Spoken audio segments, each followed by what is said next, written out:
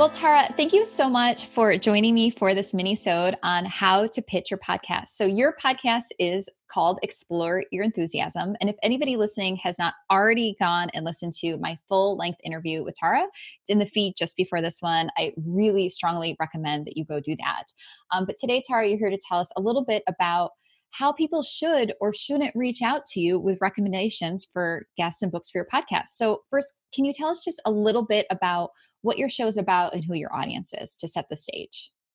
Sure. So I serve mostly women, some fabulous men who have creative handmade businesses. So knitting designers, yarn makers, jewelry makers, bag sewers, people who design clothes.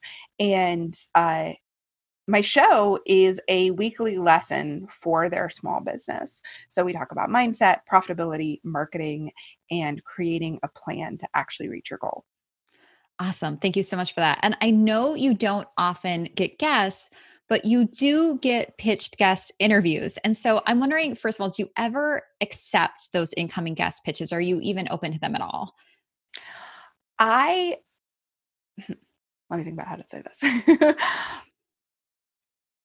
So I do occasionally have guests, but they're typically people I've reached out to. So in the past, I've had interviews with people I'm collaborating with, like Megan Auman and Abby Glassenberg when we were doing classes together at Creative Live, or I reach out to my students. And there's like a standing invite for everybody in my online community, the Starship, that I would love to have them on the show and interview them.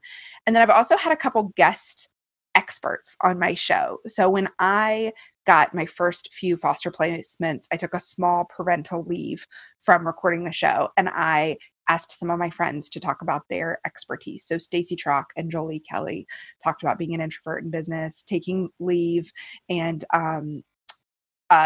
my friend Jolie is a life coach. So sometimes I have her come on and do like her own episode. She records it and I upload it. It's her talking about something in particular that we both agree that would benefit my audience.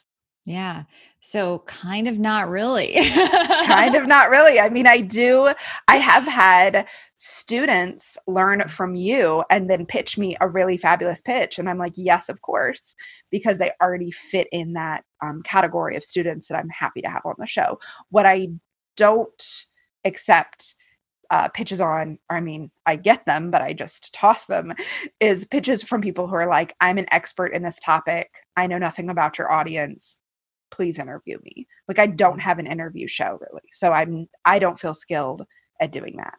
Yeah. But you also do book reviews, mostly actually on your YouTube channel, not so much in the Mhm. podcast feed anymore. And so I think you said that you are open conditionally to receiving books, which I'm sure authors would be excited and interested in hearing about. So how does that work? So I am happy to receive a book if I think it's going to be a good fit for my audience or something I'm just going to want to read.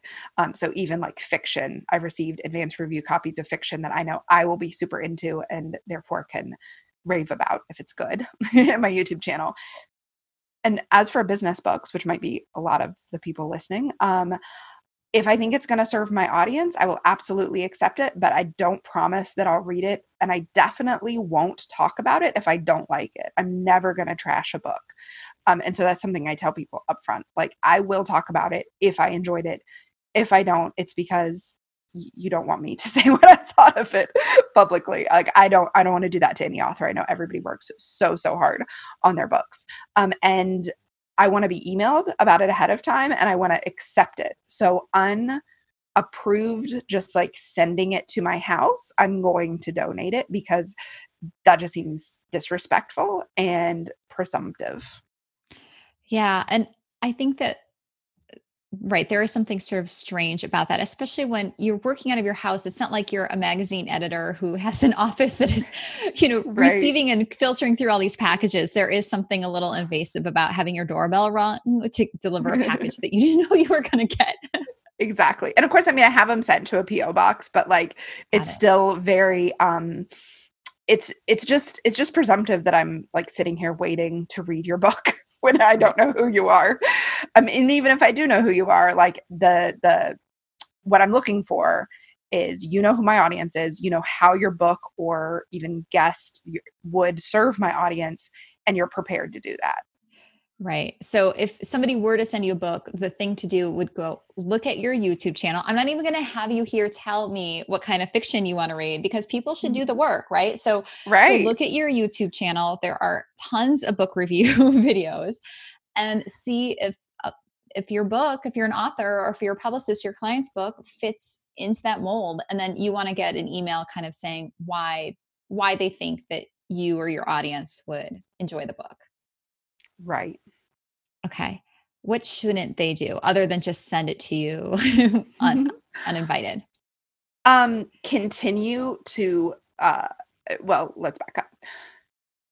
So they shouldn't send me a pitch that says they have no idea what my show is. So I get, several pitches each week that say, I really enjoy your show, Explore Your Enthusiasm. I think and it's usually a publicist, I think that my client so-and-so would be a good fit. It tells me their life story. It tells me the points that they're willing to talk about, and it in no way relates to who I help or my audience. Spell out like that, you know, that I serve makers and creatives, and how your client or yourself is going to speak directly to them or your book. And that's the worst thing. It's just like, it's a pitch I know you send to everybody. You just plugged my show into it.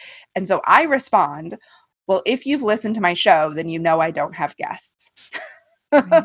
Which is my snarky, like, no, like, you clearly don't listen, which is the most snarky I ever get in emails. And it's in response to like pitches that don't make sense. So that's one thing. And then the second thing is to keep sending have you had a chance to look at this? Have you had a chance to look at this? When without any more like due diligence on your part. Right? That you're like, hey, I just heard that you put out. So when you, Bridget, sent me an email, you referenced that you knew my 300th episode was coming up, right? Mm-hmm. You referenced that you knew who my audience is. And then in our longer interview, you knew a million things about my show that I fully didn't expect anybody would know. And so that shows that you have like researched and you really knew what it was about. Oh, thank you. Yeah. And like, I'll just be transparent since we're sharing this with other people. Like, it didn't take me that long to find these things. You know, it's like for every episode that I do, I might spend a couple of hours prepping by looking through the show, listening to some episodes, checking out their platform. I mean, this isn't like, I'm not listening to like hours and hours and hours of podcast episodes. Right. But yeah, it doesn't take that long. And when I tell people and train them on pitching too, I actually think that like reaching out, I call it the compliment lead, where you're like, I love your show, is the riskiest way to start a pitch. If it happens to be true and you are a legitimate fan of the podcast and you have something you can say that's very heartfelt about a way it actually has touched your life, or something that you've actually taken away, and not in just like the most recent episode that came up, then it is very effective if it's really heartfelt and authentic. But I really believe and teach people, like, if it isn't going to be that, it's better to leave the compliment out entirely and go straight for like you're saying, the audience, or trying to make that connection about what kind of content do you think. Like, I like to think about it as like, look at the feed and like think about the audience and think, what could the audience be missing? And that should be your starting point. And so, yeah, I think that is a real risk when you say, I love your show. It's like, really? Do you? Right. Like, because I would much prefer excuse me. I would much prefer I see that you talk a lot about confidence and mindset for makers. My new book is about 3 steps for women to grow their confidence. I think this would help them. Yeah. Like, you don't need to say, you know me. Like, you don't need to know me. It's fine. I don't need the compliment, but I need to know how it's going to serve my mission. Totally. Well, my last question was going to be if you have any parting words of wisdom. And I think that is like, right, the thing. Right. Yes. Think about the audience that the person is trying to serve, and show how you're going to serve that mission with them.